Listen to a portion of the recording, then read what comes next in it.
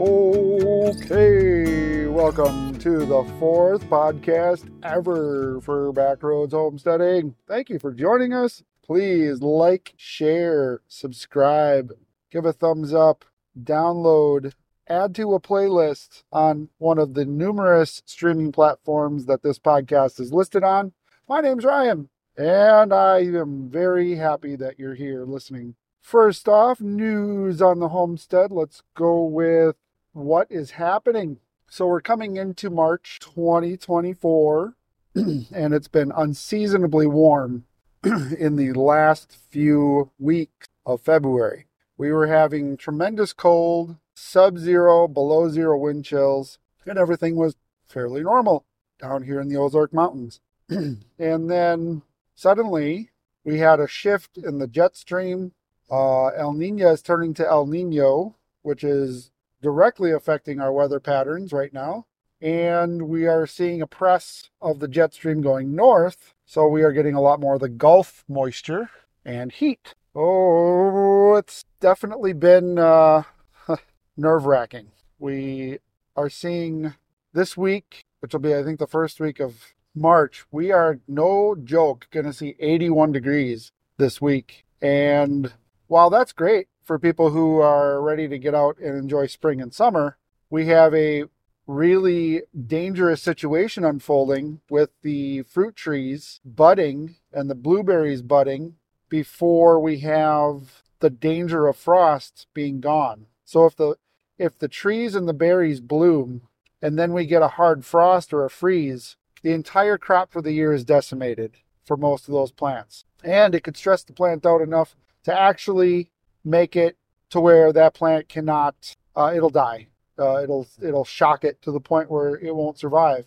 So for us growers, the danger right now in February, beginning of March, is very real. And it's going to just, we got some ways to cover plants and we got mulch coming in. But, if we get 20 mile an hour winds with a sub-zero wind chill again, which is very possible, we will be seeing, as well as a lot of the nation will be seeing, a devastating start to spring. So we'll have to pray that that doesn't happen. Link and I are heading out to Springfield to pick up some wonderful pineapples. So we're making the trip today.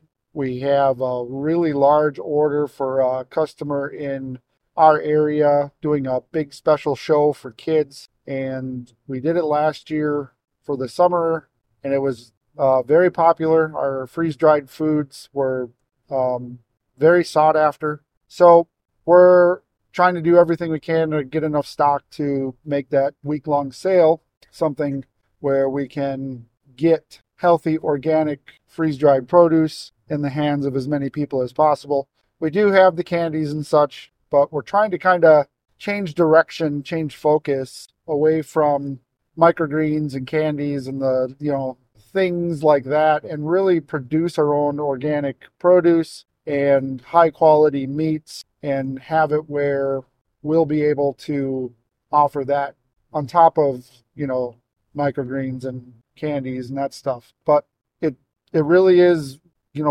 when you look at what's happening with, let's just say, school sports, when you go to get a beverage from the benefit, concession stand, that's usually how the bands raise money. Down here, almost all of the schools, actually all the schools, offer very sugary snacks. They offer loaded carbs and sugars, sugary sodas and Gatorades and that kind of stuff with very little or no sugar, low sugar options. I don't know if there's any fruits at any of the games. And it's really, something we're trying to address to try and help the community and to provide options, and at a competitive price to help, the fundraising efforts of the schools, while also giving healthy, sweet snacks that taste like candy but are really, organic pineapple and banana and apples and just a plethora of different berries. So again, the kids taste it and it tastes like candy to them, but the fiber's all there. It's all natural sugars. All of your other health benefits with those foods are there. So hopefully that's something we can do and, work through to help that part of the community. We'll be signing our first, this will be our second retail location this week. So we have a few different businesses carrying our products. We do have colloidal silver on top of what we have for food.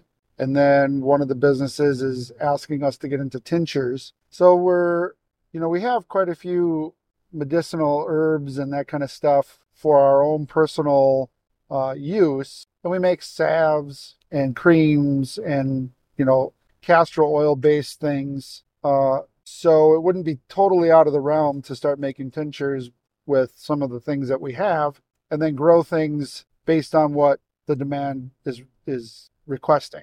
So was looking at a whole bunch of different ways to do this over the last week. Definitely doable. Making sure I'm going to check the legalities of what's needed for that. I don't think we'll be in any issues. We'll steer clear from stuff that might be a red flag. And just, continue to grow the income streams to support the homestead and live a natural life. So a lot of good things happening on that front. We did get a response from one of the local coin shops in town. They are going to carry gold backs, and so they're going to be ordering hundreds of gold backs. We have a bunch of local farmers here ordering a bunch of gold backs, including ourselves. So we should be ready for spring farmers markets and having a lot of options to pay with gold and silver as opposed to the fiat currency. So as the dollar continues to be unstable, the gold backs are going to allow us to transact. And the gold backs are really nice because they're a smaller denomination. They're a micro fractional 24 karat gold. Like one gold back is 1/1000th of a troy ounce. And it's put in a bill form through a vacuum technology that gives it exactly 1/1000th of a troy ounce. You melt it down and it'll weigh out perfectly. And that's been collaborated on by multiple independent tests, as well as the Valerium or Valome, the company that produces these gold backs. And just a fantastic technology that will help us as farmers and homesteaders meet the needs of our customer base. And it's a small enough fraction that people can buy it, without spending thousands of dollars, because most people right now don't have thousands of extra dollars as the economy is doing what it's doing and inflation's doing what it's doing. So I have been, we got our neighborhood together this week and we talked about radio communication. And this was the week where AT&T had their huge blackout. And so it was funny. We had our radio meeting and then a couple days later, tens of thousands or more. They say it was like 70,000 people. I think it was way more than that. But they had their big outage and, they're blaming it on a software glitch, not a cyber attack. And yeah, okay, sure, right. Yeah, not an attack, sure. Whatever the mainstream media says is probably wrong. But regardless of all that propaganda, the fact remains that we've been promoting using off-grid communications for a number of years. And back when we started our first little Patriot group and church group, we saw the need to do a trade and barter system, and then expanding that to other church groups and Patriot groups, freedom groups, whatever you want to call them, and have a way to do all that stuff and trade. The barter system was, something everybody was seeking. And after a few years of doing it, what we realized was the trade system breaks down. The barter system breaks down because you have unequal trade. The farmers that are growing meat are not being adequately compensated with people who aren't growing meat. So you can only have so many quilts and so many turnips and carrots and lettuce. The meat farmer is going to eventually get shafted in those transactions. And that's just what we saw. So the barter systems worked for a little bit, and then the people who are doing all the work with the meat realize, yeah, I'm not getting the value of my meat in relation to, all this other stuff. It takes so much more other product to make up that to make that trade fair, and eventually the farmer is either just not going to get, they're going to keep taking a loss, or they'll have so much stuff they don't need any more stuff. And so the goldbacks really alleviated that issue and it keeps the high dollar farmer growing the more valuable product, the meats, in play. Although, because if the goldbacks aren't there, the meat farmer eventually stops showing up and they're not trading anymore. And then people get upset and they don't understand why. And then the farmer who's trying to do, the high end stuff ends up getting scorned within the community unfairly. And that's, again, the goldback fixes that situation, So we're hoping to see a lot more adaptation to goldbacks in our community. We started our own little Facebook group for Arkansas. I was, trying to get it set as a legal species through the Legal Tender Act that Arkansas just passed in last year, validating that gold and silver are currency, not commodity, can't tax it, blah, blah, blah. And then right in that law, there is a specification that you can get a species approved. So I was trying to get goldbacks on the books as an approved species so that way we can transact with the state with goldbacks. I think we can anyway, but if it's on the books, it makes it easier because they define it. So I have been rattling cages and haven't made much progress. The law says the court system will approve it. Okay, well, you call the court system, they have no idea what you're talking about. And they're like, call the district attorney. Okay, call that, or I forget who I had to call. Then they sent me to the Supreme Court, and then the Supreme Court sent me back to the regular court and the lawmakers that wrote the law. And nobody knows what's going on. It's such a undetailed law. I think it's Bill 592, Arkansas's Legal Tender Act. You can look it up. It's 2 pages. It's beautifully written, but there's not enough context, so nobody knows what to do.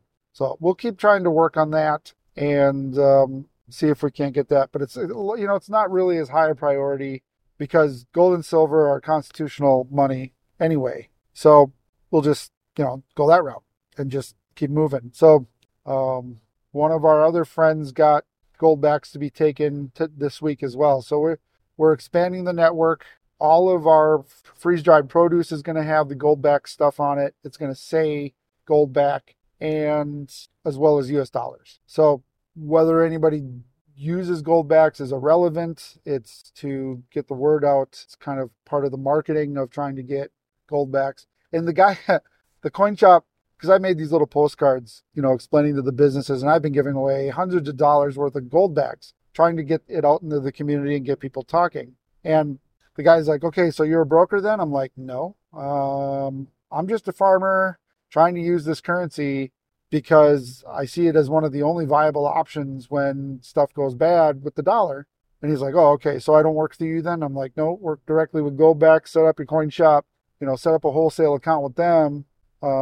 We might do that between the farmers, but I really want the brick and mortar coin shops to be the point of purchase for the exchange, because that's what they deal with. That's how they deal with gold and silver, and they would have more options for silver, especially as we look at the different types of coins, whereas us farmers only have goldbacks. So we want to spread the wealth around a little bit and spread out the ability for others to be part of this program, because it's going to take all of us together.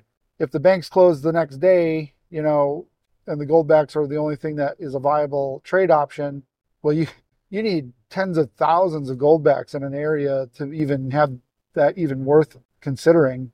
And we saw that happen in 2020 when the goldbacks were all gobbled up. Everybody bought them up when all the closures were happening and everything was happening. The goldbacks were in super high demand.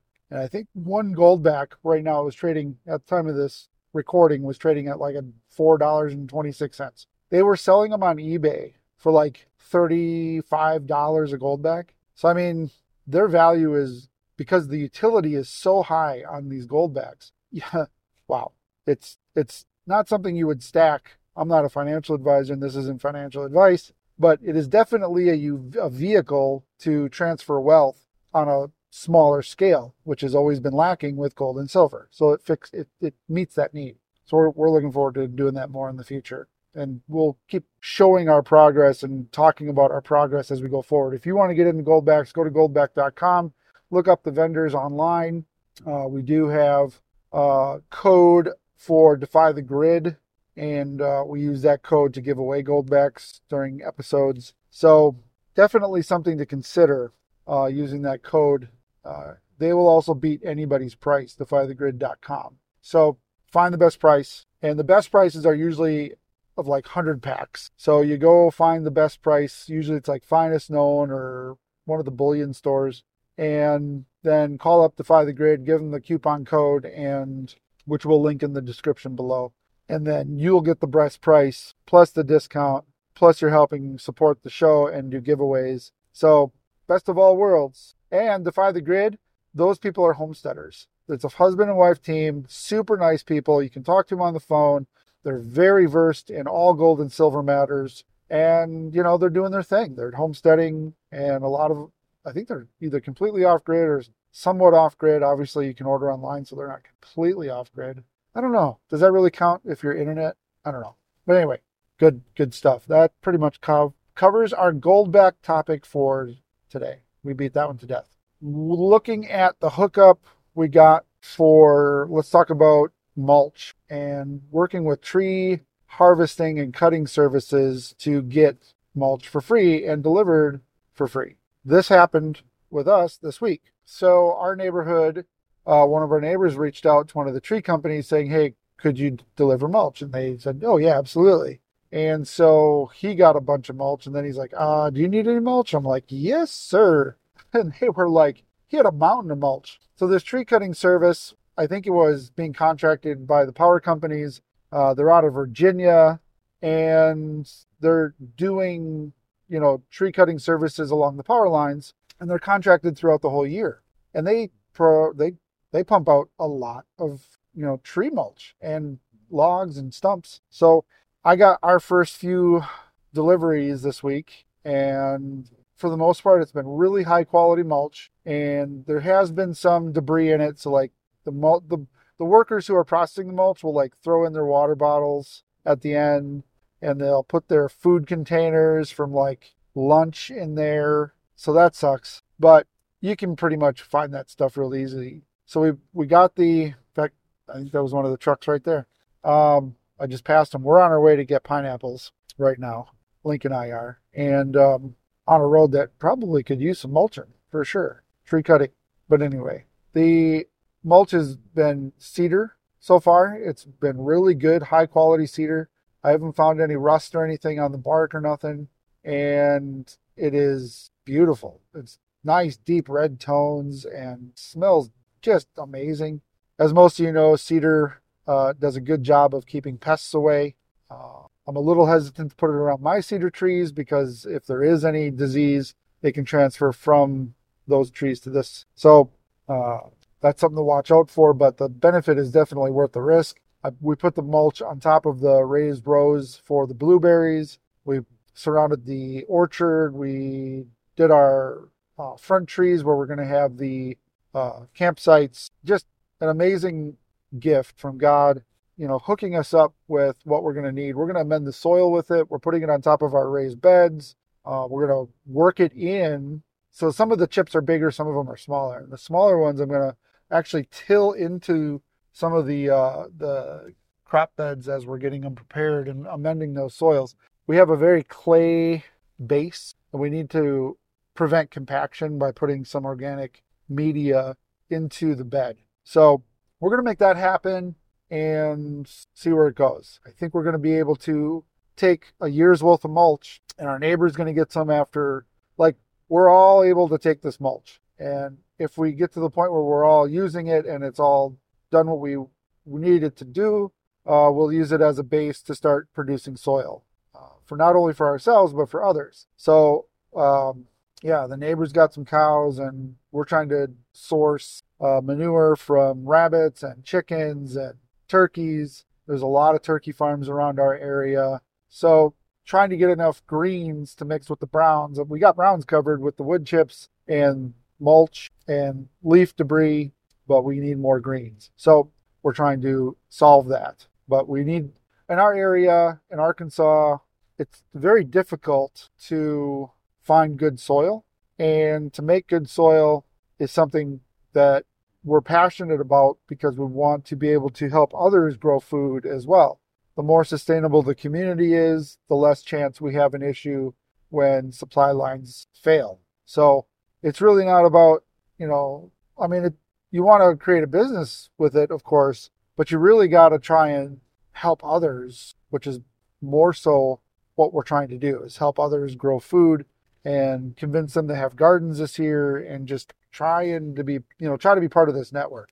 Let's see. This last week, we went to our first berry seminar. So like the extension in Arkansas provided a workshop on care and maintenance of berries. So we talked about all the blueberries, raspberries, blackberries, the things that Arkansas is famous for, and, how to mitigate disease, how to properly prune, when to prune, soil amendments, top coverings, just a ton of different information. It was a super good class. We ended up having to leave a little early because it got rained out, but one of the berry farms hosted it, and one of the doctors from the University of Arkansas came in, and she really knew her stuff. It was just a delight, and the class was super full, and people were asking the right questions. You could tell a lot of them had blueberries or raspberries or blackberries, and they were asking questions like, why did this fail? Why did this die? How do I get better yields? And it was very proactive. A lot of interaction between the people in that class, and I really look forward to doing more of those classes. This week we're going to be doing one on cheese making, going to that. The week after, doing one on sourdough starts, and I think there's one more that I signed up for, but I can't remember. But they got a host of those. Going to be doing more stuff with the extension with the university as I can. Got to put in our water tests yet for the University of Fayetteville. Does a very extensive water quality test. We're going to be testing for not only drinking water, but heavy metals, bacterial, just a bunch of different things. So we want to make sure the well is good. And I did measure the well last week as well. And I had to grab one of my rods from Lake Michigan, one of my Lake Michigan rods, because I did not have enough string on my muskie rod to even get down where I needed to, or any of my, little fishing poles here for the lakes around here. You don't need big spools. And I found water at about 150 feet, maybe a little shallower than that. And then the sinker was still sinking at 450 feet. But it was going really slow. So I knew it was in the muck. But the water quality here is really good. Unfiltered. It doesn't have a high iron taste. I mean, there's some sediment in it, but it's very minimal. We are really blessed to have a well that's that deep. And we've run the well pump last year when we were doing a lot of just the comfrey and just starting the blueberries. I was running that pump probably all day, and it would handle it. There's so much distance in the water table between 150 and 450 feet. I don't even know where the well is in that. I'm going to guess it's probably somewhere in the middle or 200 feet or something. But to know that we have quite a bit more underneath. I think this property was one of the last wells dug, and it was one of the deepest, is what our previous owner said. I asked about it. So we're going to get that tested. We did buy the gutters this week or yesterday to start our rainwater collection. And we do have a 2,500 gallon tank to start with, and external pressure pump so we can get adequate pressure throughout the entire 5 acres. So we're going to bury those lines in, put the gutters on. We'll do a whole video series on that. I don't know a lot about that, but one of the neighbors was a landscaper and did a lot of irrigation. So he's going to come over this week and we're going to compare notes, and I want to make sure that what I'm doing is what he would do for a fairly large watering setup. But I want to be able to run water, probably going to need a pump until we can build a platform. It's going to, to get a tank of that size up in the air, I have to do the calculations and figure out how high it has to be. Eventually, we're going to probably have to put water in the air to make that happen, but maybe not. I don't know yet. But we're going to try to make it so that it has enough pressure where we don't have to run the pump, because we're doing all drip lines. We're going to do water as efficiently as possible. And again, we're putting all the mulch down. We're trying to utilize that clay soil to the best of its ability for water retention. The property still drains very well, so there's no standing water. Did the bucket water test in a number of different places so far, and it does drain. So water is going to be a big deal. I wake up in the morning, I wake up in cold sweats at night thinking if our watering system fails, the crops are gone. Because Arkansas heat, if it's 81 degrees in the beginning of February, whoa, imagine what summer is going to be this year. If we got an El Nino, we could be in for some hot and humid stuff. So got to try to prepare for it. Although the almanac really doesn't say it's going to be too much hotter. In fact, we might be a little bit cooler. It's going to be a little further west that it's going to be more warm, but who knows? Point is, water videos are coming. If you haven't subscribed to our YouTube, Rumble, or Twitter channels, please do so. That's where you'll find a lot of that information.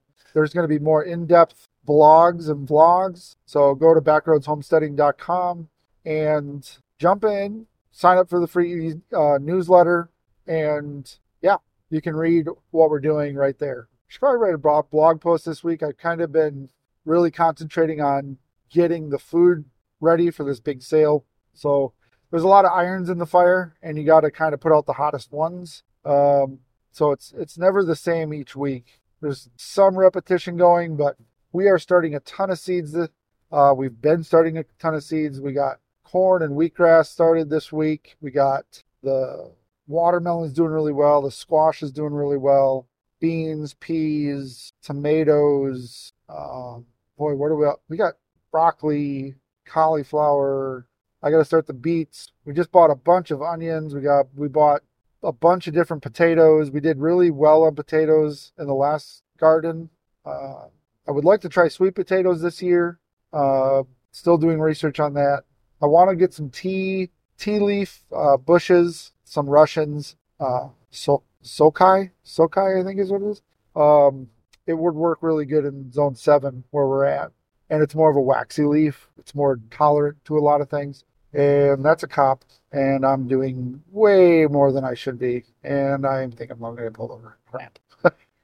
Dang it. Oh, no, it wasn't a cop. Oh, thank goodness. Somebody had just pulled over and were like checking their maps, I think. Whew. All right. I'm going to put the cruise control on. That's ridiculous. Wow. Whew. Blood pressure went through the roof there. Breathe. Okay.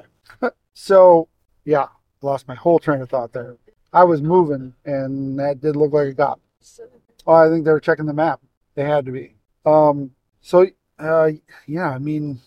of different things going on. I think we'll finish this podcast with last week 2 weeks ago, we met with 2 different homesteading groups. Both of them are just getting started. One of them is more like freedom cell related kind of stuff, and one of them is really more homesteading, self-sufficiency kind of stuff. Both have a very unique flavor to them. The homesteading group is very, very much larger, and I invited the folks from the other group to this group. I'll be doing a presentation on goldbacks in this group this weekend. I think it's this weekend. 8th? I don't know. Might be next weekend.